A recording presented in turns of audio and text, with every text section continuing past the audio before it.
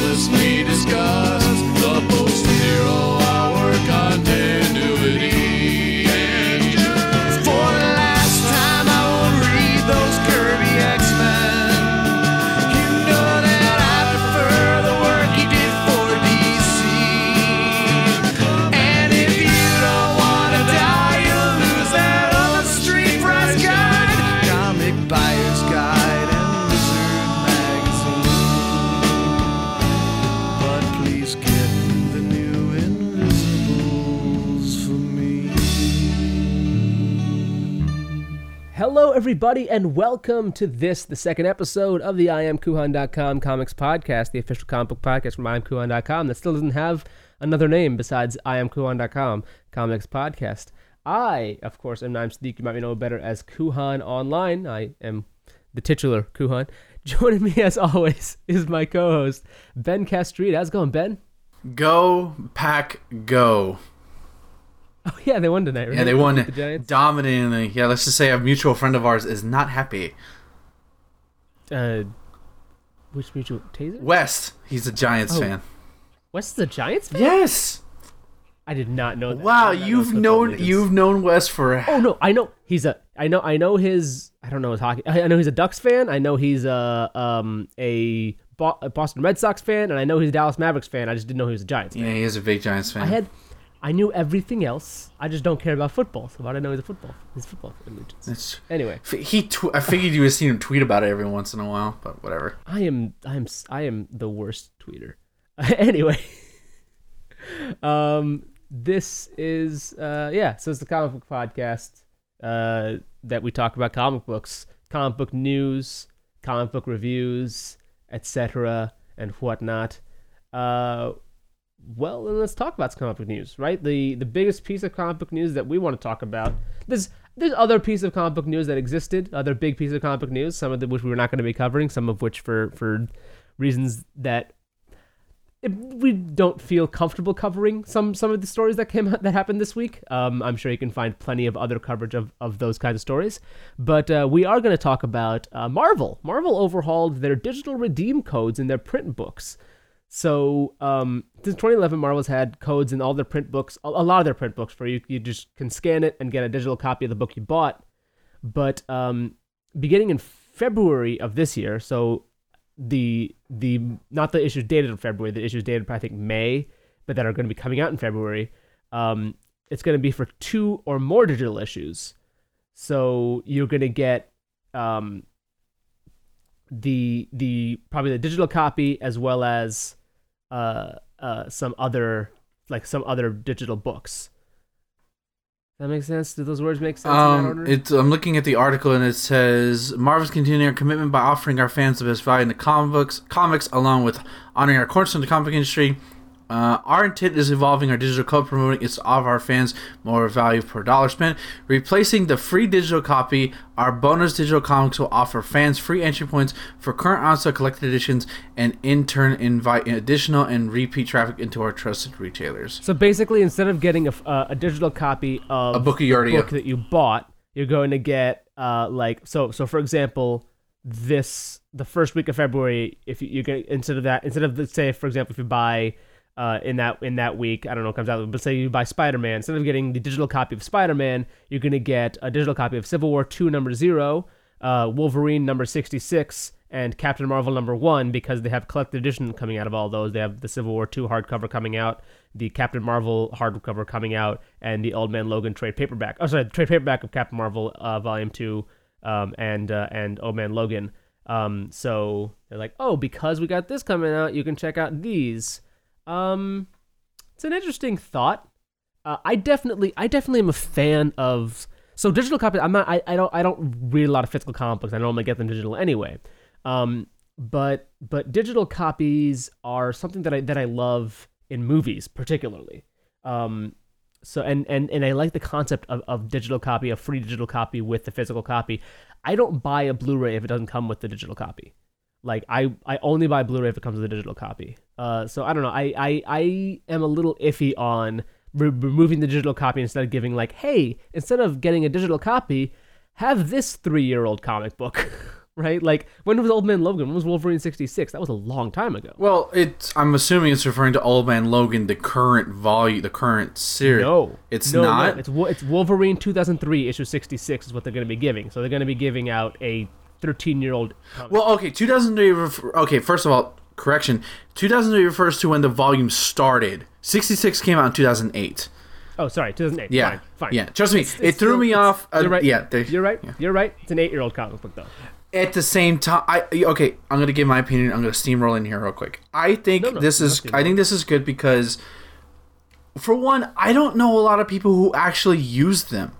Maybe I'm just living in a bubble, but like I don't know how many people actually had them. Lord knows I have hundreds of them, and I never use them. I never thought of them because I don't use them. But yeah. I like the idea that if you buy a physical comic, like say you're a kid or a teenager, more than likely a teenager or a college student, right? You go in there, you buy a comic for $4, and then you like the world, or even Marvel's graphic novels come with them, right? I think what would make more sense to me would be like a 1-month trial of Marvel Unlimited, right? If I go in and buy a physical comic book, then as long as I haven't, I can sign up for a new Marvel Unlimited and get 1 month free, just because I bought a comic book, right? And because all these comic books I can read right now on Marvel Unlimited, they're all old enough for that to be true. So like they're making very little money on these books anyway, which is why they're giving them for free if you can buy a comic book. So I feel like if it was like, and that's because the idea is not like. But they want because these are physical. You're buying it. They want the money. They want you to go to the retailer, not necessarily. Right, but I'm saying the digital copies, right? So like if I go to the retailer and because these are not for longtime comic book fans, right? Like I'm not gonna care for Civil War Zero as a longtime comic book fan. I'm not gonna care about Captain Marvel Volume 2 issue number 1 as a longtime comic book fan. I'm not gonna care about Wolverine number 66 as a longtime comic book fan. If I wanted to read those issues, I will have read them already. Old Man Logan I haven't read already, but it's a book that's on my list. But I'm not gonna read just that issue and then go get right. So it seems like it would make more sense for it to be like the idea is to get newer readers into older stories, I feel. So wouldn't it make more sense for it to be like a 1-month Marvel Unlimited subscription, and then I can read all the Marvel books I want to for that 1 month, and then I would want to maybe continue with Marvel Unlimited, because once I read, for example, Civil War 2 number 0, or Captain Marvel number 1, or Wolverine number 66, then I'm going to want to read more of those issues, right? And the idea for these is that I'm going to go pick up the Civil War hardcover or the Captain Marvel trade paperback or the Old Man Logan trade paperback. But it feels like a lot of the model is going towards Unlimited. Like a lot of people are going towards Unlimited. A lot of the model's going towards Unlimited. If I'm the kind of person who's going to pick up the bone and digital content, I'm also the kind of person who might want to read my comics on Unlimited. Right? Am I crazy? Does that not make sense? I think so. I think what they're trying to do is again they're trying to get the digital audience into the stores, but I don't think it's going to work. Well, I think what they're doing is trying to get the physical audience to then read the book digitally. But they're not going to do that. They're not going to do that. To then go into to read that book digitally, to then go into the store and be like, oh, I read Civil War 2 number 0. Well, instead of reading more of this digitally, I should go to the store and buy the hardcover. And like that's they specifically said that. They said, we'll offer fans free entry points to our current on-sale collected edition and in turn invite additional and repeat traffic into our trusted retailers. So they're trying to get people to read the digital comic and then decide, oh, that digital comic was great, I'm going to go pick up the physical book. Yeah, but chances are if you're already picking up the physical comic, you know that physical copy of Civil War 2 exists. So what they're trying to do is trying to get somebody to pick up a physical book and then move to digital, and then move back to physical. That's weird. With the same issue, right? It would make more sense to be like, check out Marvel Unlimited. Here's our new great thing that you can read all the books on. It's so granted, that's like. Granted, you are 6 months late, but I think if you are reading that way, it's not going to matter anyways because there's so much to read. Right. Yeah. Right. Civil War 2. I mean, if you're reading the hardcover, you're also 6 months late for the most part. Right. Or the trade paperback. 6 months to a year. If you're reading Old Man Logan, you were you're 8 years late, right? Well, Like, they're giving you an 8-year-old comic book. that's an 8-year. I mean, that's an evergreen story, so that you can read that No, whenever. that's fine. I totally agree, absolutely. But I know plenty. I know people who only read books 6 months late on Marvel Unlimited. Like, it's fine. You're reading for the story. You're not reading. Some of us, like you and I, want to be up on stuff. I only want to be up on stuff for like my shows and for talking to you and my other friends, right? Like, yeah. If most of my friends don't read comic books, or if most of my friends are reading on Marvel Unlimited, I'll just talk to them about the Marvel Unlimited stuff. I have a buddy who reads all exclusively on Marvel Unlimited, and he's like, "Hey, have you read Civil War 2 stuff yet?" I'm like, "Yeah." So, and then he's like, "Okay, cool. Now I can talk to you about the stuff that you read 6 months ago." And I'm like, "All right." It's not like I forgot what I read 6 months ago. It's not like I purged it from my memory, like I did with Original Sin, which we realized today that I accidentally purged from my memory. So it's weird that they're going to be giving you, because they're giving you 6-month-old issues or 8-month-old issues because they're already in trade form. So it's weird that they're giving you digital content that's old to get you to go pick up the physical trade paperback that's now new. But like, if I went into a local comic book shop to buy an issue, then I probably bought the issues if I cared about them. Yeah, exactly. Or maybe like are they trying to get me to go trade to trade now for Captain Marvel? Like, if I haven't read Captain Marvel, like, okay, cool, now I guess I'll start to read it and trade. Or like, are they expecting me to like pick up that issue of Captain Marvel, then pick up the trade, and then pick up like 7 more issues of Captain Marvel? Like, what? I'm not really sure what the entry point is supposed to be here. By the way, Old Man Logan is making a lot of sense too, because the Logan movie comes out soon. Yeah, exactly. That's probably why they're also doing the trade paperback of it. So now they're giving you the free issue, doing the trade paperback, and then also check out Logan in theaters on March 4th or whatever. And real talk, I know it's not on topic, but that first issue of Old Man Logan, that doesn't hook you. Nothing will. March 3rd, by the way. Yeah, I keep meaning to read. I actually tried to like, I didn't find it right. So I keep meaning to read Old Man Logan, and I will definitely get to it soon. Yeah, it's one of the better Mark Millar Marvel stories. If you haven't, I need to reread it so I can talk about for Iggy's graphic novel corner. Probably when the movie comes out. Right when the movie comes out, I'll do it then. Yeah. We'll both read it for that. And then we'll do our special edition episode crossover with your other show about Logan. Yep. Can we do a crossover of all 3 shows? Can we all like get in the theater and quietly try to commentate on I've thought Dragon Turtle commentary. I've thought about it, dude. I've thought about it. It's just that would be nice. That would be hilarious. Just so right. Dragon and I can just go Yinsen Justin Well memes, and that's gonna mean nothing to nobody because nobody listened to our show, but it's fine. Do you have any other thoughts on the digital copy thing? I'm confused. I don't give a shit about it because I don't use digital. I refuse to do digital. I am a print guy for life. I probably should, although I will say this, it's not on topic, but I will. I'm just saying, like, when I go on a car trip, yeah, it's it would easier to carry it digitally. Yeah, I rode to St. Louis the other day, like a couple weeks ago with my parents, and I read so many comic books that I would not have carried 7 trade paperbacks of comic books. Well, maybe it's just me, but I won't carry 7, but I'll carry sometimes 2 to maybe I'll carry at least 2 with me at any given time. If it's right, but I read like 45, 50 issues of comic books. Okay, yeah, to St. Louis. You know what I'm saying? Like, it's 6 hours for 5-6 hours each way. Like, I read a lot of books. Yeah. I'm not going to carry that many books in physical form. Definitely. But having them all on my tablet, like, it's super easy. I will say that Marvel Unlimited is probably your best free value, because what is it, $7 a month? Right? $10 a month. $10 a month. That's ridiculous for how much comics. If I didn't, it's a great value. If I didn't like reading comics every Wednesday physically, I would probably switch to Marvel Unlimited. And if I wasn't like not obsessed, but like I like to be relative, like I don't keep up. Like I didn't read Civil War 2 at all, so I'm not as obsessed as I used to be with keeping with the state of the universe. I just like reading these books every Wednesday. It's what I do. So. But I think Marvel Unlimited is really good. I'm waiting for DC to do something similar, where they have, because I would love to. It's weird that they haven't yet. It's odd to me that DC has not yet had a competitor to Marvel Unlimited, because of I feel like Marvel Unlimited has been wildly successful. Has it not? Am I crazy? Is Marvel Unlimited like? Well, DC has always been more focused on single issues. I mean, look how Push Rebirth is. That's where their focus is. And anytime you ask them something like, "Why aren't you putting out trades quicker? Why aren't you doing this?" It's like, well, because they want you to buy the physical single issue first. And I get it. It feels Antiquated? like such a no, not just antiquated. It just feels like such an easy thing for them to do because they're already putting it on Comixology. Like it And- feels like such a yeah. just it's like a lever they can flip. Doesn't Comixology run Marvel Unlimited as well? I have no idea. like, I don't know how that works. I don't know, but whatever. Like it seems like because I know Comixology has a lot of the Marvel stuff on there.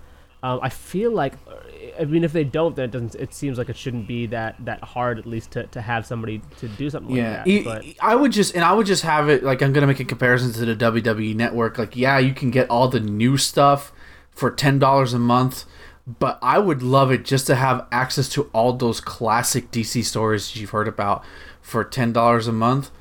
Like, okay, this month I want to read Hard Traveling Heroes, or I want to read Denny O'Neil's Question. I just picked two Denny O'Neil books in a row. And then I was just going to say the Batman 70s run by Denny O'Neil and Adams. But, like, I would, like, because I don't own some of that stuff, right? The only thing I don't own is the Batman Denny O'Neil stuff, which I never read, oddly enough. I want to. But, like, that alone would make the investment if DC ever does it. It's just for their backlog. All those very amazing runs. George Perez Wonder Woman. yeah, like it's because like I mean they're all already digitized for Comixology. It doesn't seem like it should be necessarily that hard to move them over. Yeah. Marvel Unlimited, by the way, is $9.99 a month or $69 a year, or $99 a year if you get like some exclusive figures and stuff like that, and money off of digital like collectibles and Marvel stuff. So like if you're a super fan and you want to get like the special Marvel stuff, That sounds like a gift, like a great Christmas gift. Like, here's a year of free you Marvel get a year comics. you get a year of the stuff, plus you get a Captain Marvel figure, plus 3 physical comics, plus like a patch and a pin, plus invites to incredible exclusive Marvel events, plus 15% off digital comics. And so like you get a bunch of like stuff, but it's $10 a month and $70 a year, or $70 a year if you just want the just the Shit, comics. I should have gotten my. Which is like That's not a bad deal at all. Yes, it's not. I mean, it's not a bad deal. It feels like honestly, if Marvel and DC both did it, plus like I said, I think you also get if you have the $100 plan, you also get 15% off of new digital comics. So I think over a year, depending on how many Marvel comics you read, obviously, but over a year that adds up. Oh, definitely $70 for. Oh, definitely that would. I would. At $100, like saving 15% per issue. 15% of an issue is like 30 cents. And 100 divided by 0.3. If you read 300 Marvel comics a year, which is 10 Marvel comics. It's 20 Marvel comics, 25 Marvel comics a month, which it's doable. Some people do that kind of thing. If you're reading that many Marvel comics a month, plus on top of that you get like if you're reading 25 Marvel comics a month, it pays for itself. Yeah, pretty much. Plus on top of that you're getting Marvel Unlimited, which is a lot. Yeah. It feels like we're doing an ad for Marvel Unlimited. Marvel Unlimited. Yo, what up? What up? Yo, what up? Wouldn't it be funny if this Marvel Unlimited sponsored us first before it sponsored the Mighty Warriors Team Marvel podcast? Then again, considering how we speak about Marvel there, I wouldn't be surprised why there's no phone calls. But considering we don't have a phone number anyways. But is there anything else to say about this topic other than that we think Marvel Unlimited is actually a fucking cool idea and DC needs to get on that? That? I don't know. It's. I think you're not on digital, but I'm on digital, and digital seems like the way of the future for comic books. Although it is weird how expensive they are on digital. Yeah, it should not be. That's the big reason why I haven't switched is because I refuse to pay $4 for a digital comic. I don't. It's a stretch for me to pay $4 for a physical comic which is 20 pages. I'm not going to do that for something I can't technically own. I can at least physically hold my copy of Unstoppable Wasp #1. Right, and that's one thing that I like about the dual thing, right? About the dual for Blu-rays specifically. I like being like, okay, if I ever want to watch it on my Vudu app, great, I can watch it on Vudu wherever I am, but I have the physical Blu-ray in front of me right now, Spotlight, that I can, if I wanted to, pop into my PS4, watch the movie, watch the special feature stuff like that. So, I never did the physical digital thing for comic books, but that is something that I'd be like, okay, I'm never gonna buy digital comic books, especially for Marvel. I mean, I do, but I'm not gonna do that, but I will go pick up the physical issue. And then I get the digital copy with it. So I have a physical issue and then also have a digital copy. And that way, if Marvel for some reason decides we're not doing digital copies anymore, all your digital copies are gone, I still have the physical issue. Yeah, exactly. which is the same thing like with the movies, because something like that happened a few years ago. Target used to have their own service like this, and they dumped that service, and they were like, if you didn't have ultraviolet movies, you're gonna lose your Target movies. Sorry. And so yeah, so Target Ticket is what it was called. Didn't even hear about that. Yeah, exactly. I think it merged with Cinema Now. So now like so all your stuff became Cinema Now stuff. But it was super weird. Like it was like so you people no, I don't think anybody really. I think maybe like only a couple movies got lost throughout all the movies. But for the most part, everything worked on Cinema Now. But like that kind of thing has happened in the past with streaming services for movies and for other stuff. Not necessarily for comics, but it's something that you have to sort of be wary of. Is like, well, I don't want to lose all my digital comics. I don't want to lose all my comics that I paid for because I bought them digitally. So like, yeah, sooner or later they're gonna think the next step is to create like a cloud where like we know you bought it. So if anything happens, well, unless they turn everything off. Yeah, I think that happened with Amazon. With Amazon Kindle books. Some people started losing Kindle books off of their thing because somebody lost some rights or something like that. It's like, well, I bought the book. Yeah. Like, and I think they got refunds and stuff. But it's like, well, if I buy a physical book, you can't take my physical book away and give me a refund. That is the ultimate why physical media will still be around for a while, because that a lot of people, that fear of what if I lose all it versus a physical copy. Absolutely. You can't lose it. Like I'm holding my copy of a video game that I could have bought digitally, but I'm like, I'd rather have it physically because the box looks nice. Yeah, that's why I don't buy digital. I don't buy like movies specifically, like movies I don't buy digitally. I buy physical copies with a digital HD. I don't think I've ever taken like Hot Fuzz out of its Blu-ray case, but I watch I have all 6 Fast and Furious movies I got in a Blu-ray pack, the first 6 Fast and Furious movies that I've never taken out of the case, but I've watched the movies on my digital. If the digital goes away, oh no, that sucks, but I still have the physical copy just in case, So like that's the way I like to do it, and that's what I like about the option of digital copies is I can go buy a bunch of physical stuff and then store it away somewhere that I never have to see it again unless something happens to the digital copy for some reason. All right, do you have anything else to say real quick, or do you want to move on? I did have one bit of news that I can't believe escaped me because it was a tweet that was tweeted out. But Injustice 2 may have gotten a confirmed release date by Ed Boon, the head developer for NetherRealm Studios. He sent out a tweet basically alluding to that it's coming out in May 16th, 2017 for Injustice 2. Despite that, we really only know a little bit about the game. Just certain Suicide Squad members are in it. Supergirl got a new costume and everything like that. So there you go, Injustice fans. I'm actually going to write about that for Nerdcore this week, about who I want for Injustice 2. Ed Boon is exactly we have the same birthday. Nice. He's exactly 29 years older than me. Wow. That dude knows how to fucking play games with people on Twitter. There's rumors that Spawn might be in Injustice 2, which would be nuts. Can you imagine that if that actually comes true? Spawn fighting. That would be weird. I mean, it would be cool. I feel like that can't be right. Well, I mean, like it would just be up to Todd and Warner Brothers letting it happen. That's all it would be, because Todd owns Spawn. It's not like Image owns it. It's like it'd just be like, yeah, sure, whatever. And Warner Brothers is just to sign off on it.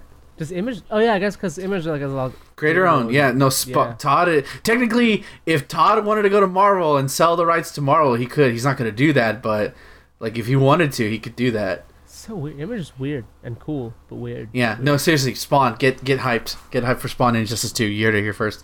Probably not first. Probably not. No, you've heard it like maybe 100 times by now. But I guess let's move on to some comics. Let's move on to some comics. Let's talk about comic books. And let's see. You read some comic books, and you wanted to talk about some of them. And I know that you wrote a list of Unstoppable Wasps. Let's talk about. You want to talk about Unstoppable Wasp? So this is starring Nadia Pym. Is this the first issue of it? This is the first issue. This is the first issue of the new series. Yes. Yeah, and this starring Nadia Pym, who is Hank Pym's super secret daughter. Yeah, from a Russian not mistress, but basically before he met Janet in Properly. Did she first appear in Avengers? Yeah, she made her first appearance in Avengers earlier this year, in like Avengers number 11 or 12. Before that book, all different Avengers. Yeah, before that book became before the Dark Times, split yeah. before the Civil War. Before the Civil War, before the Dark Times. Back in the Civil War, your father and I. Anyway. So yeah, Hank Pym is dead. Well, he's not dead. He's Ultron technically right now. Yeah. What is comic books even? Well, like okay, here, quick backstory. Ultron and Hank Pym basically fused into one being. There you go. So right around earlier last year, God, it's so weird. It's in that weird time where you're still saying this year, but you mean 2016, not 2017. Last year, it was revealed. I think it was in the Free Comic Book Day issue actually that we got a new Wasp running around, and it was revealed that she is Nadia Pym, the daughter of Hank Pym, and this is her first issue. And the reason why I bought this was two things. One, I love Hank Pym. Hank Pym's one of my favorite characters of all time, but I also love Elsa Chartier. I cannot pronounce this beautiful woman's name, but I wanted to read this because of her art. That was the reason why I picked this book up. I didn't really know. I didn't really read a lot of Avengers stuff with the all new different Avengers with Nadia Pym, and I discovered Elsa's art on a comic book called The Infinite Loop, which is a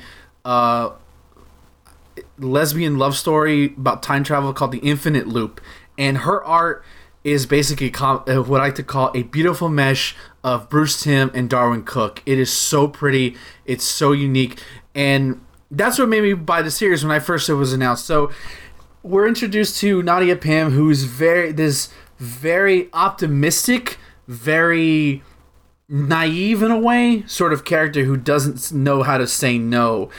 She's basically been in the Red Room most of her life, similar to Black Widow, except instead of the military training, she was in the science, I guess, hall. And she teams up with Miss Marvel. She's basically indulging herself in all the food. You know, it's a very well done comic book. You get her personality, you get her backstory and like who her father was, you know, her own story. You get some cool team ups from Miss Marvel and Bobby Morse Mockingbird, who makes the joke of you're not old, you're not old, you're not old, considering she's fighting with, because I'm not sure how old Nadia Pym is supposed to be. Considering in Avengers she's written and looks a lot older than she does here. Well, I think she's supposed to be like in her teens. I think she's supposed to be like 16 or something. Okay, maybe it's just convey this the way she's drawn in Avengers versus here. It's easier to convey that she's a teenager here. She first appears in Avengers number 9. Okay. I knew it was. Yeah, there you go. Thank you. But then there's like 3 issues where they go to space, and then Civil War happens. Yeah, so it got weird. They kind of like forgot about her. Yeah, so basically, this is sort of Nadia's not coming out party, but it kind of acknowledges that Bobby Morse was more than just the chick who married Hawkeye. That she was a scientist, and they have a little emotional talk. You know, like, you inspire me, no, I inspire you. Very girl power in 36, but very fun. It's very fun. And she, at the end of the issue, she basically creates a Genius in Action Research Lab, aka Girl, to basically sort of take that motivation she had in the Red Room and to inspire. As Bobby Morse was an inspiration to her, she wants to be an inspiration to girls who are younger than her. So I love this. It's like it's like a little bit more. You know how Miss Marvel had that cheeriness about it, that very optimistic. It's like that turned up to 11 with Nadia. Like, she's just written, like I said, as this very, very, very optimistic character, and I like that about her. I need more books like this. It's a lot of fun, and the art is so beautiful by Elsa. I can't pronounce her last name because I'm butchering it. I think she's French. But it's so good. Pick this up. It's a great introduction to this character. You get her origin. You get a fun little story with two Avenger teammates, and you get what she wants to do with the book going forward. So you know what the book's gonna be like. So yeah, it's a very new friendly reader comic book. I'm gonna go with Charretier. Charretier, yeah. Also, go read The Infinite Loop. It's a great love story. That one's a really great love story too. It's published by IDW. But you had some comics you want to talk about too, Kuhan. I guess you're gonna take the baton next. Yeah. By the way, I am looking back at these all different Avengers issues, and she definitely looks like she's got like bangs and like she's like wide-eyed. Like she looks 15. Okay, maybe it's just I was looking at the Alex Ross covers because I didn't actually read. That's true. The book because I like at that I dropped Avenge on because it crossed over in that stupid Pleasant Hill storyline, and then Civil War happened. It's just like I just skipped that one. Yeah, so did I, but I never bothered to pick up the book because other things came out, and it always came out in a big week. So I was like, but I'm glad I can read about her now in a solo series because it suits her. Yeah. So this week, I read Nightwing number 12. I want to say was the number of the book the issue that I read. Yes, number 12. Nightwing number 12, and this is part 3. I want to say of Welcome to Bloodhaven. So. Nightwing I started reading comics again pretty recently, so I actually picked up this book with issue number 11. It's just Bloodhaven part 3. But the first issue of this storyline of this Bloodhaven storyline deals with like Nightwing was like I guess like he did some stuff and had to leave like just had to leave Gotham. And he leaves Gotham for Bloodhaven, so I guess he hasn't left Gotham for Bloodhaven ever in the past before, which is, I don't know, Bloodhaven is a city that I associate with Nightwing at this point. Like, it's his own personal Gotham. So I guess they're putting him back in Bloodhaven in this storyline. So Nightwing number 12 is this story. Number 10 is what that storyline started with. Nightwing number 12 is a continuation of this Bloodhaven storyline. It's been moving pretty quickly, actually, which I'm happy by, especially having read Green Lantern and Hal Jordan and the Green Lantern Corps has been moving so slowly. Like the pace of those two books have been like molasses slow. We talked about it on the Green Lantern Corps podcast, which you can find at thegreenlanterncorps.com. But this has been moving really, really quickly. It's moving like a monthly comic book would, or even faster. So that's I like that quite a bit. I've been liking the pace of this book. This storyline so far has dealt with sort of Nightwing moves to Bloodhaven and finds this group of former criminals, former like Gotham criminals who were apprehended by Batman and Robin back when Dick Grayson Nightwing was Robin. And they now meet in like a support group in Bloodhaven, and Nightwing like sort of accidentally breaks up the support group, and it turns out that so Gorilla Grimm is one of the people, he's a gorilla who and a lot of these people are now being framed for murders they didn't commit, including Sean Sang, who is the Defacer. I think all of these villains are made up for this storyline. How do you know, man? DC has some really dumb named villains. They have some real obscure villains, you're right. But issue 2 starts with a flashback, and I'm like, I feel like that's not a thing that's actually a real flashback. Hey, man, there was a whole point where he was in Bloodhaven, so how do we... somebody look that up for us, because we're too lazy to do research. I looked up Defacer. Defacer's definitely new. I don't know about Gorilla Grimm or Giz or Mouse or Thrill Devil or Stallion. I mean, they sound appropriately 80s. Stallion, come on, really? It's a dude with cut off like a cut off open shirt and a cowboy hat. So he probably was created in 1994.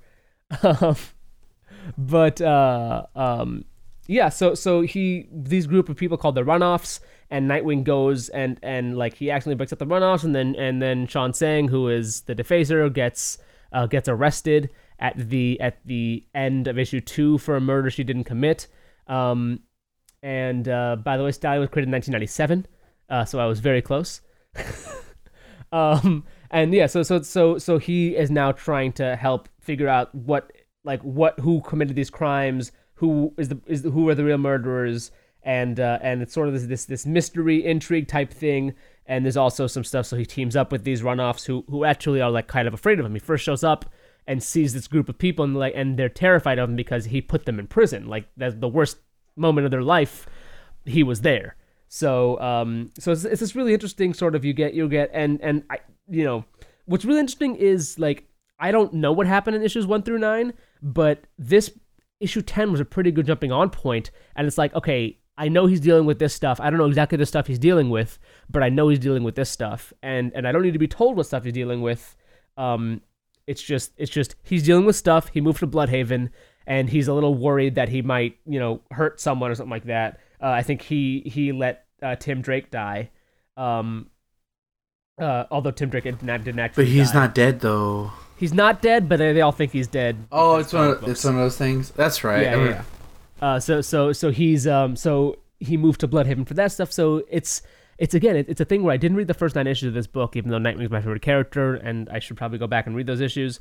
But it does a very good job of keeping you up to speed, even if you didn't read the stuff that came beforehand that informs the stuff that's happening now. So I think Tim Seeley's doing a really good job on this. Marcus Toe's art was a few years ago was a lot more. It looked a lot more like early 2000s Mark Bagley. But I think he's gotten a lot cleaner, a lot more refined in his style. So I'm really liking Marcus Toe's art. He also drew that Red Robin comic book from a few years back with Tim Drake in it. So yeah, I'm liking, and the colors are very interesting in this book. Nightwing has always been part of the Bat family that is like, and he's got Night in his name, but he's always been a little brighter because he was Robin and he doesn't want to be quite Batman. So the colors in this book are really interesting. And they're a little bit different, a little bit pastel-y, and I like what's going on in Nightwing. And so that was Nightwing issue 12 was the one I read, but I sort of covered the whole Bloodhaven storyline so far. And this issue also features Killer Orca. Is that the character's name? Is that a? I think that I want to say that's a character, Eric. That's an actual name.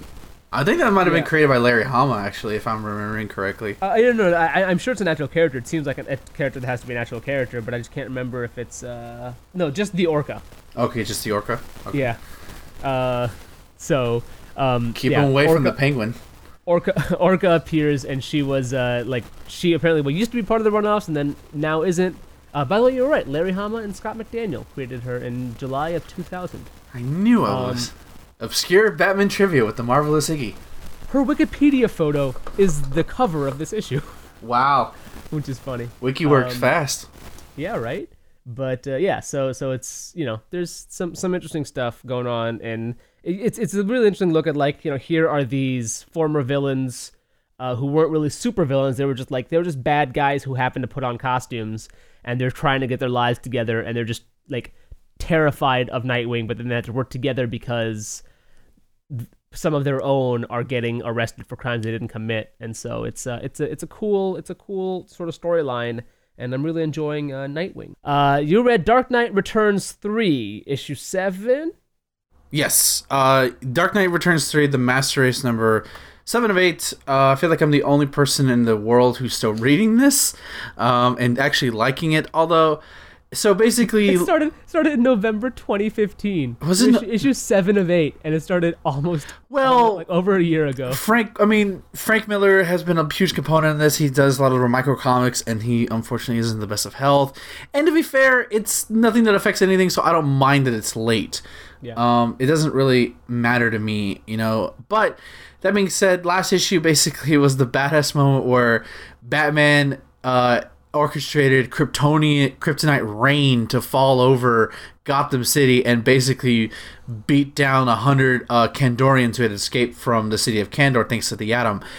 So this issue, but in the last issue, ended with Bruce Wayne basically keeling over and dying. And so this issue is sort of the fallout of everything. And Superman, in a very erratic sort of way, rushes to. Basically, they're accepting that Batman's dead. This version of Batman's dead. Superman is racing. He's getting cold, probably just to win. Just trying to keep his friend alive. And where is he gonna take him? And he takes him to the Lazarus Pit, of all things, which is you should have seen it coming. And he basically makes Bruce Wayne young again, because when he comes out of the Lazarus Pit, he has black hair again. He looks younger and everything. So I don't know what this means for the future of this universe, if they plan to do more of these. But basically, the Kryptonians is All-Star Batman and Robin still in this continuity? I don't think so. And it probably is, because I always consider All-Star Batman a prequel to Dark Knight 1, considering the tone of Batman. Was it supposed to be? I think that was the intention, was it not? I think I don't know if it was expressly, but if you looked at how like Superman and Wonder Woman acted and look at the costumes, it was pretty much like an unofficial prequel. I mean, considering it was Frank Miller who wrote it. Basically, after the Kandorians suffered a humiliating defeat at the hands of Batman and Superman in the last issue, basically, with the help of the help of Lana, Superman's daughter, with Wonder Woman, the Kandorian leader basically turns his eyes to, but I will take. I can't speak. I will take his son from him. Jonathan, who is with Wonder Woman at all times in the entire series. So basically, this whole issue was mourning the death of Batman. Batman's not really dead. He's back. He's younger now, and the few hundred Kandorians, which is still at full power. That's a lot. That's not something to joke with. Versus the might of the Amazon army. So it's just a cool issue. Like, I think it's been cool. I like. It's not great. Nothing will ever beat the original Dark Knight Returns. Like, I think anybody who went into this thinking it's going to be better, you're wrong. It can't be, but it's still an entertaining Batman story, an interesting universe for Frank Miller to play in. And I like it. I think the art was a little bit like, it looks a little worse for wear by Andy, by one of the Kuberts. I think it was Andy who did this issue, but I always like that Superman will go out of his way to save Batman, no matter what. But even in this universe, never mind. I have not read any of the Dark Knight universe stuff. Yeah, because I wasn't a huge fan of. I'm just not a huge fan of the art. Oh my God, you're so wrong. You're so wrong. I know. Look, man. Like, I just can't. Frank Miller's a genius. Such great storytelling and great detail. 1980s. Maybe I'll go back. Maybe we'll do a special. I was 14. I was probably just 14. Yeah. I was like, I can't. We're gonna do. Weird, you know what? Weird stuff. We're gonna do a special edition on Dark Knight Returns. We're gonna do it because it's great. Either way, so yeah, I think it's a very good comic book. It's not. I guess it's not worthy to the first one, but it's a damn entertaining Batman story in this universe. But I'm interested to see how they end it, because I was kind of hoping they just kill Batman, because like he's at this point. It's simple. We kill the Batman. He's like super. Like, he was super old in this, right? He was already super old in the original one in the 80s. He was so it was like. I kept expecting for him to be dead. In fact, the first issue of this series opens up with Batman. The Batman is dead, but he's not dead. So it's like, kill him off. Just kill him off. Have a Kryptonian kill him. Just be done with it. But let's hand it back off to you real quick. Yeah. So I read Nova issue number 2. Actually, I also read Nova issue number 1 this week because I'd heard good things about Nova 2. So I was like, all right, this is a book that just started, so let me go back and catch up to both issues. So this is a book starring both Novas, Richard Rider and Sam Alexander. I don't know if Richard Rider came back in a previous storyline or what, but he's back to life in issue 1 of Nova, and is like, hey mom, just came back to life. What up? Like, legit. That's basically the first two pages of issue number 1 is like, hey mom, I'm alive again. What up? And so Richard Rider is dealing with the ramifications of coming back to life, which include, for some reason, seeing everybody as zombies, and also, I guess, something about him coming back to life made him create a weird monster that he and Sam have to fight at the beginning of this issue. By the way, I'm going to talk a lot about pacing here, because the pacing of this book has also been very quick. In addition to Nightwing, these are obviously 2 very different books from 2 very different publishers. But the pacing of this was quite quick, because we go from the beginning of the issue is Sam and Richard fighting this monster that Rich created, to then Richard meets the champions, including Amadeus Cho, who does all the DNA samples on Richard to make sure he's still cool. And then they, Sam goes back home for, like, a family gathering with his mom and Richard. And then they go to nowhere and meet Cosmo. Wait, actually, okay, I was like, clarify what nowhere is for the uninitiated.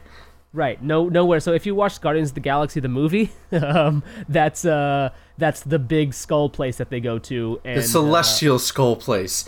yeah, And the Gravitar, man, the Gravitar. whatever. Nowhere. KNOW. Where? Nowhere. So they go to Nowhere and they meet Cosmo, the Cosmonaut dog, and then they go to a bar in Nowhere, and all this happens in one issue. Like, this is like a thing that most comics would make happen in like 4 issues. And this is all one issue where like all these different things happen. And even in the previous issue, like we were splitting between Richard and Sam, and Sam had all this like school drama stuff, and also like his mom and whatever. Like, it's not drama, it's a lot of comedy, and this book has a lot of comedy in it, which is fun. I like the comedy that we see in the Marvel books. But you know, I'm really impressed, I guess, with the pace of this book, and I'll see where it goes from here. But like, this book is moving so quickly. So I'm wondering if like they're gonna just run out of story in like 4 issues or what. But the pace has been good, and I guess there's a little bit of I don't know if there's a mystery or what. There's definitely a mystery as to like what's going on with Richard, like what were the ramifications of him coming back to life. But definitely I'm trying to figure out, like, you know, we're learning more about Rich and what's going on with him. It's also fun to see him meet the champions in this issue, because he's like, you know, there's and I'm sure you've probably seen passed around some of the images where it's like where he's asking like what happened to Carol, because they introduced him to Miss Marvel, and it's Kamala Khan. He's like, what happened to Carol? It's like, she's Captain Marvel. It's like, no, Captain Marvel's dead. It's like, no, Carol's Captain Marvel. She's not dead. It's like, okay, so you're Spider-Man. It's like, yeah, so is he dead? No, he's not dead. But Cyclops is like, wait, what? And then Cyclops comes out, like, okay, so I'm from the past, and I came back, and I came to the future, and now I'm stuck here, and I'm Cyclops. And he's like, why is everyone so young? What's going on? I don't understand.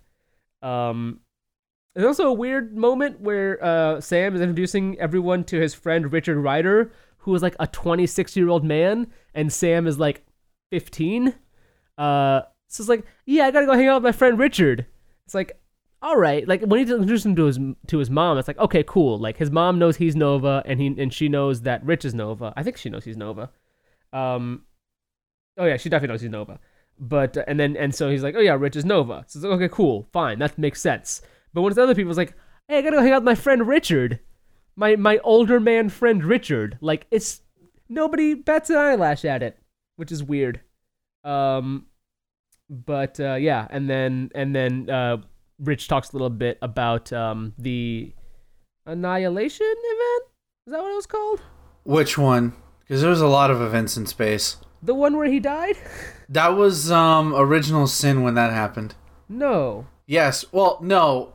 No, it was Annihilation. It was Annihilation. Was it Annihilation? Okay, they revealed what happened to him in Original Sin. Got it. Yeah, no, it was Annihilation. At least I think. I don't know. It was Bendis who wrote it, so it was convoluted. No, so he's like, yeah, I ripped out Annihilus' throat. It's like, what, you can do that? It's like, I don't know, too busy ripping out his throat to ask. And then Cosmo's like, yes, he ripped Annihilus's gut from throat. Like, it's a very enjoyable issue of comics. I'm liking Nova. One weird thing about this is the lettering. I'm kind of a lettering nerd, and one thing I loved about the Ultimate Universe that differentiated it from the normal Marvel Universe was that the Ultimate Universe was all lowercase, and the normal Marvel Universe was generally, for the most part, capitals. But in this book, and I believe in Miss Marvel as well, they're all lower. It's capital lowercase mix, and it's weird to me that's happening. And I remember, like, I know because, like, for example, in Secret Wars, the last year, the event that happened in 2015, that was a way they distinguished both Spider-Man Miles and whatever Reed Richards is called, the Maker. They distinguished those guys from the regular Marvel Universe characters, and then also they had in the tie-in stuff they had the same thing going on. So it was something cool that I was liked that Ultimate is lowercase, is like regular, and the 616 is all caps. So it always sort of jars me when it's not like that in a regular 616 book. But yeah, I liked this book. I liked the pacing. Ramon Perez is a very good artist. I'm liking the art in this. I liked the colors here too, from Ian Herring. There's a lot of like pointillism stuff going on to I guess I'm not sure why, if it's like, hey, there's like an old feeling to it or what, but there's a lot of like this sort of invokes that sort of old Kirby dot stuff.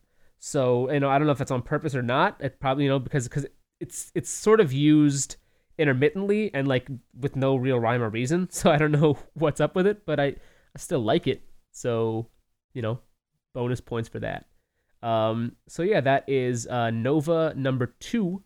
And I would give it a hearty buy. Check it out. Ben, you read one more book, and I don't remember which was the last book. Superman number 14. Superman. This is the beginning of the Multiplicity arc, which is a sequel, sort of, to Multiversity miniseries that Grant Morrison did. Oh my God, was that 2 years ago at this point now? Holy shit. I feel like it was 3. No, it wasn't 3. Don't tell me that shit. It was not 3 years ago. Maybe it was. Multiversity, wasn't that before Convergence? It was right before that, yeah. August 2014 through April 2015. So it was about 2 years ago, but like it started 3 years before this year. Okay, god damn. Anyway, so basically, if you're a fan of Final Crisis or Multiversity, considering Multiversity is a sequel to Final Crisis, this is pretty much picking up not where it's left off, but we have the Superman, the Red Sun Superman, the Superman who is Russian, just show up out of nowhere and is being hunted by these parasitic beings. They look really, really creepy, and it's really something is really cool about seeing two Supermen on the same page fighting each other, or not fighting each other, but helping each other. It's just really, really cool. And then they're joined by Ivan. They're joined by the Justice League Incarnate, which I will give credit to. That basically this issue was done by Ivan Reis. Well, it wasn't done by Ivan Reis completely. It was Ivan Reis did the layouts. Joe Prado did the finishes. But in the first issue of Multiversity, in the first and the last issue, Ivan Reis did the work for that. So for the Justice League Incarnate, he did. I think it's fitting that he did the art for this. So you have this Justice League team composed of Mary Marvel of Earth 5, Aquawoman of Earth 11, Red Racer of Earth 36, Green Lantern of Earth 20, Machine Head of Earth 8, and Superman of Earth 23, who is the Barack Obama Superman. And by the way, Ivan Reis and Joe Prado have been like a team for like a while, right? And Prado used to do like all the inks for Race, and then he started doing a little bit more of the actual stuff. So like it's a book by Ivan Reis and Joe Prado, like a book with layouts by Reis and art by Prado is basically an Ivan Reis book. Like, pretty much. They're very similar. Yeah. So and it fits to, like I said, with Multiversity, considering Ivan Reis drew the Justice League Incarnate team in those 2 issues. But also I want to note that Pete Tomasi just gets Superman, like this older Superman who is a dad. He understands his voice, and I can look at it, I can read this comic book and say, this is Superman. And one thing I love about DC, I don't know, it gives or take who you talk to, but I love when they play with the multiverse. I love the fact that there's a Justice League team that deals with only multiversal threats. I love that idea. And so in the last couple pages is actually really creepy. There's this Matrix-esque room where various Supermen, so you see a Bizarro Superman, you see like all these variations of Superman, and even Captain Carrot is in there, and he gets taken out of his chamber, and seemingly his power is stripped away, and he's just nothing but a regular bunny rabbit, and this weird thing is just touching him. So something is hunting all these various Supermen and putting him in cages and stripping of their power. It's not really sure, but it's really creepy. But I really like this issue a lot. It's Peter Tomasi writing the best superhero stuff I've read of his in a long time, because he wrote Batman for a long time, and he wrote he wrote Batman for a long time, didn't he? And he wrote Green Lantern for a long time. He wrote I think he wrote Detective for a while as well. He wrote Green Lantern. Green Lantern. Tomás wrote Green Lantern Corps, and then you wrote Detective for a long time, and now Superman. Yeah. So but like I'm loving his Superman run, and Peter Tomasi's great. I think Yeah. I think everything he's written in the last few years has been very good. yeah, if you're a Superman fan who was jaded by the New 52 version of him, read this series. It's so Superman, and I was skeptical at first, like. Oh, he's a dad now. That's what they tried to do that early in 2006 with Jeff Johns when they brought in General Zod's kid, and they tried, but it didn't work. But here, it's so I always figured Superman is either the father-like figure or the big brother figure. You know, like you can relate to him in different ways. But read this series. This is even if you don't understand Multiversity, you don't need to have read Multiversity to understand this. They tell you what they don't tell you what the threat is, but they give you a hint of what the threat is. They let you know that there's a Justice League team that deals that's a cool idea, right? You tell that to an 11-year-old kid, like, hey, you like the Justice League, right? Well, imagine a Justice League that protects the multiverse. Boom, mind blown. So it tells you everything you need to know. It's a great jumping on point. There is no Jonathan Kent in this issue, like his son. So if you I think this is just gonna be a straight up Superman story. Not that the other ones haven't, but.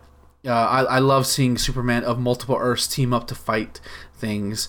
So yeah, go read the series. Go start with this issue. Yeah. By the way, real quick, Tomasi wrote Green Lantern Corps from November 2007 to April 2010, and then wrote the follow-up book to that, Emerald Warriors, from August 2010 to August 2011. Before he moved then to Batman and Robin, which he wrote from September 2011 to March 2015, and since September 2013, he's also written Detective Comics. I think he currently writes Detective Comics as well as writing Superman. No, James Tynion the Fourth writes Detective Comics. So I guess he just writes. He's done issues. He did issues last year. So Okay. I don't know how many issues he did last year, but I guess he's also doing work on that. And then he did issues of Superman, Wonder Woman until last year. Yeah, he was doing that. He basically took over the Superman line earlier this year, right before Convergence, and He did some action too. So yeah, he basically wrote the Superman line for a little bit earlier last year. Yeah. But some Batman, Superman stuff. Like, it's I think Pete Tomasi, because Pete Tomasi got to start as an editor. He was an editor before. He understands what makes these characters special and how to tap into them and make them feel accessible to new readers. At least I think so. By the way, he was an editor before. He was an editor for 14 years at DC before he then became a writer, and he's been killer. And does Gleason usually draw this book? Yes, he's the main artist, but not obviously with the bi-weekly book. He can't be the artist all the time. But his art is great as usual. Like it's not as cartoony as it was in Green Lantern Corps when I remembered it, but it looks amazing. Yeah, I think the Tomasi Gleason as a pair on anything is generally very, very good. Yeah. So I didn't read this book, and I'm not usually a Superman guy, but read this issue. Read this issue. I definitely give my thumbs up to, and I think Gleason did the cover and also apparently did some script work on this too. So yeah, he's credited as the storyteller with this. So like they basically work as storytellers for the series. Yeah. I'm sure they just work together on that kind of thing. It's sort of like when Manapul and Buccellato were the only two names on Flash because it was written by both of them and drawn by Francis and Manapul and with colors by Brian Buccellato. So, So that's Superman number 14. Mm-hmm. And then I guess we're gonna round it up with Iggy's graphic novel corner. I guess. Graphic novel corner. Yes. What did you bring to the table this week? How many graphic novels can you read? It depends how big it is. I'm not necessarily completing them all when I bring them on. I at least try to bring a graphic novel that I'm at least halfway through or at least completed. So I'm currently reading the Metalman miniseries that came out in 2008 that was written and drawn by Duncan Rouleau, who is one of the Men of Action who created the Ben 10 series, the very successful cartoon series as far as I can tell. At least it used to be. I don't know how. Is it on TV anymore? I don't know. I think there's like a version of it that's always on TV. Yeah, but the Men of Action are always working, so... there is a 2016 TV series that's premiering. There's a new version of the show that's premiering in February. Okay, so basically, like I feel like if you've heard of the Middlemen, I've heard of the Middlemen. I remember when this was coming out, like, a lot of people were talking about it, but I never got to read it. And I bought this all the way back in September at my comic book store. They were having a sale, and I bought it because I've been wanting to read it for a while. And I want to like it. I want to. But the problem is that it does a lot of time jumps between the past and the present and the past. So you have a nice Metalman origin story in here where you have Doc Magnus, who is this work obsessed doctor who's trying to figure out how to communicate with the elements in accidentally creating these Metalmen, and he can't love his life. He can't love the woman he loves because he's too busy with work and those classic tropes. But then you have the sort of modern story, which is basically the Metalmen are gonna kill us all, and it time jumps weirdly. His brother's involved, and like, it's just a little too confusing. It's a little too dense. Like, when you get the handle on one story, it jumps to another, and you can never get a consistent feel. I feel like they should have just either done one or the other instead of trying to cram both stories into an 8-issue miniseries. I'm not completed with it yet, so maybe I could be wrong, but I feel like as soon as I saw that the Metalmen will kill us all, I was like, well, I see where this is going.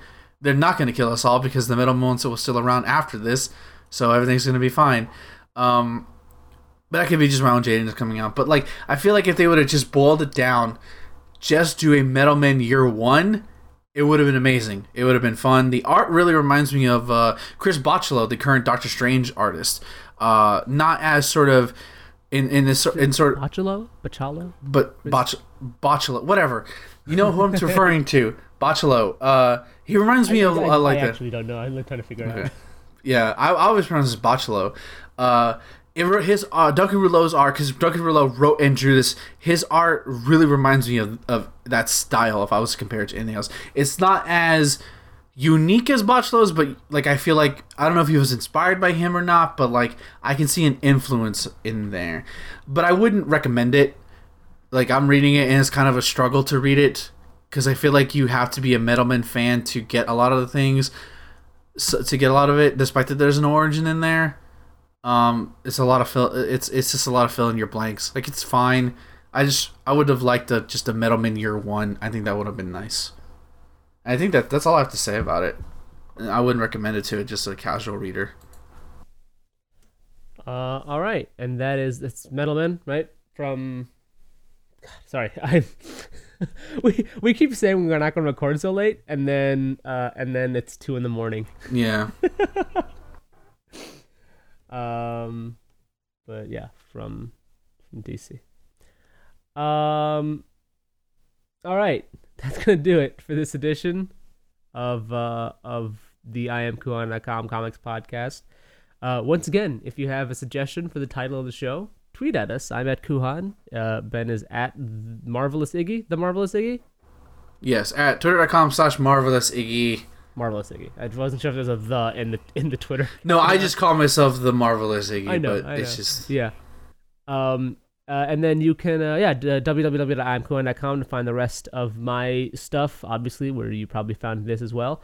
And also, you can find Ben at marvelousiggy.wordpress.com or the warriors3.wordpress.com, right? That's what that is? Jeez. And that's everywhere, right? That's all of our stuff.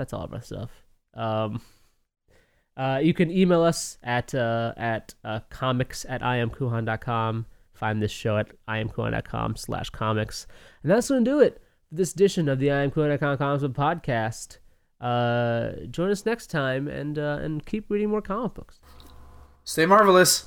Stop talking about comic books or I'll kill you. I don't care if the Hulk could defeat the Man of Steel. I'm gonna rearrange your face if you continue to debate whether Logan's claws could pierce Steve Rogers' shield. I just couldn't care less if they bring back Kraven. And I don't care if Spider-Man's a clone.